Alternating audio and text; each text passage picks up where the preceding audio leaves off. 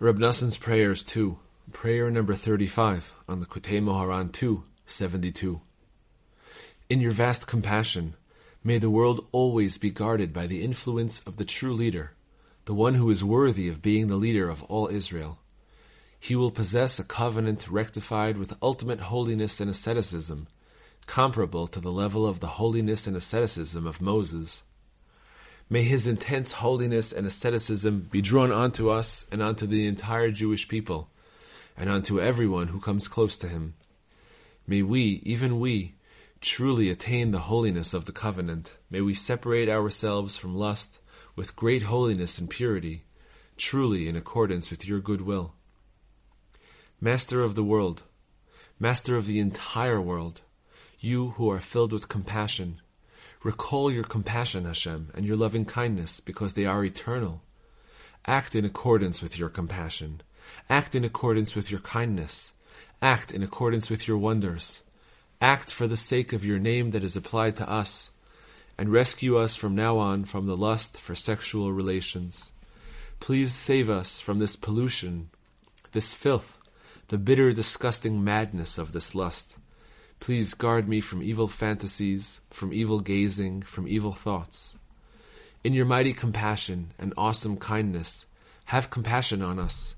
It is revealed and known to you that we want to do your will. But the leavening in the dough, the lusts and vanities of this world, prevent us from doing so. Because of this lust, we have lost what we have lost. As the Holy Zohar states, this desire is the essence of the evil inclination and of spiritual pollution. In your vast compassion, have compassion on us. Act for the sake of the true tzaddikim, who truly guard the covenant with ultimate holiness and asceticism. Send us new kindnesses that never before existed. Purify our hearts of every sort of fantasy and evil desire, and from this evil lust in particular. For what profit is there in my blood, in my descending to the grave?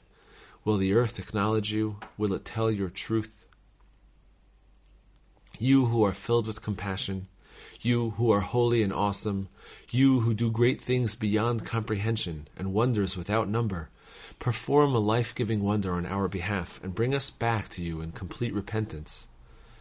Help us come close to the true tzaddikim who possess the holiness of the covenant to the ultimate degree. Through them, may the holiness and asceticism of Moses, which he drew onto the entire Jewish people when he received the Torah, always be drawn onto us. As a result, may we constantly receive the Torah anew. May we receive it from now on in ultimate truth, so that we will lovingly guard, perform, and fulfill all of the words of your Torah. May we meditate on your holy Torah day and night. Illumine our eyes in your Torah until we will create true insights in your holy Torah every day, in particular on the Shabbat and festivals, which will constitute a great rectification for all of the parts of my soul, my nefesh, ruach, and neshama. By means of these insights and explanations of the Torah, may great fear and awesome shame before you be drawn onto me. May I fear you with a shame that rests upon my face, so that I will never sin again. Holy shame. Master of the world, grant me holy shame so that I will fear you and be ashamed before you always, and never do anything that contravenes your will.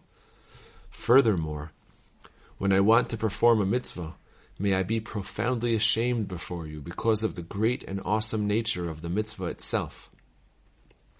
How is it that someone as immature as I can have the privilege of performing a mitzvah, which possesses a deeply splendid, precious, awesome holiness?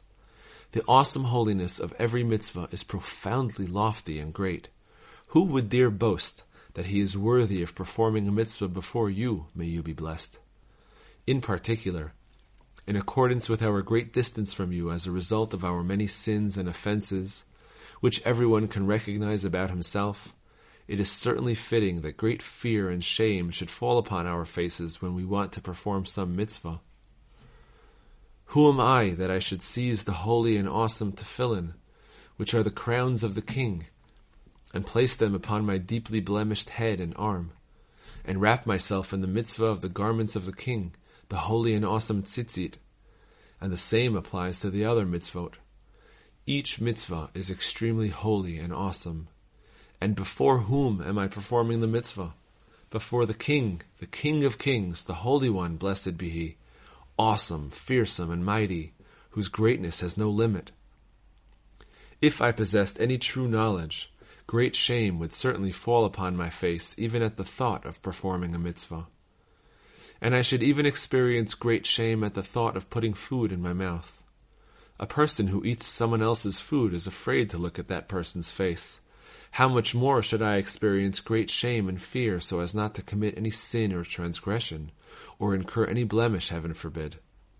A sin has no connection to a Jew at all, because at their root, the souls of all Jews are entirely far from sin, and there is no sin relevant to the soul of a Jew at all. Master of the world, you who are filled with compassion, help me come close to true tzaddikim and hear original insights and explanations of the Torah from their holy mouths. In this way, may great fear and shame before you be drawn on to me. May your fear be upon my face, so that I will no longer sin at all from now and forever. May the holy fear and shame that the entire Jewish people attained at the holy convocation on Mount Sinai when they received the Torah be drawn onto me always. As the verse states, may his fear be upon your faces, so that you will not sin. Master of the world, you who are filled with compassion, you who desire repentance, you who look hopefully to the wicked person and desire his reform, help me in your compassion so that I will truly see my shame and guilt, until I will return to you in complete repentance from now on. Bring me back, and I will return, for you are Hashem my God. Our Father, bring us back to your Torah. Our King, bring us close to serve you. Bring us back to you in complete repentance. As a result of our repentance, may we attain true eternal life. As the verse states, do I desire the death of the wicked person, says Hashem God? Is it not rather that he repent of his ways and live? And I do not desire the death of the person who dies, says Hashem God. Rather, let them repent and live.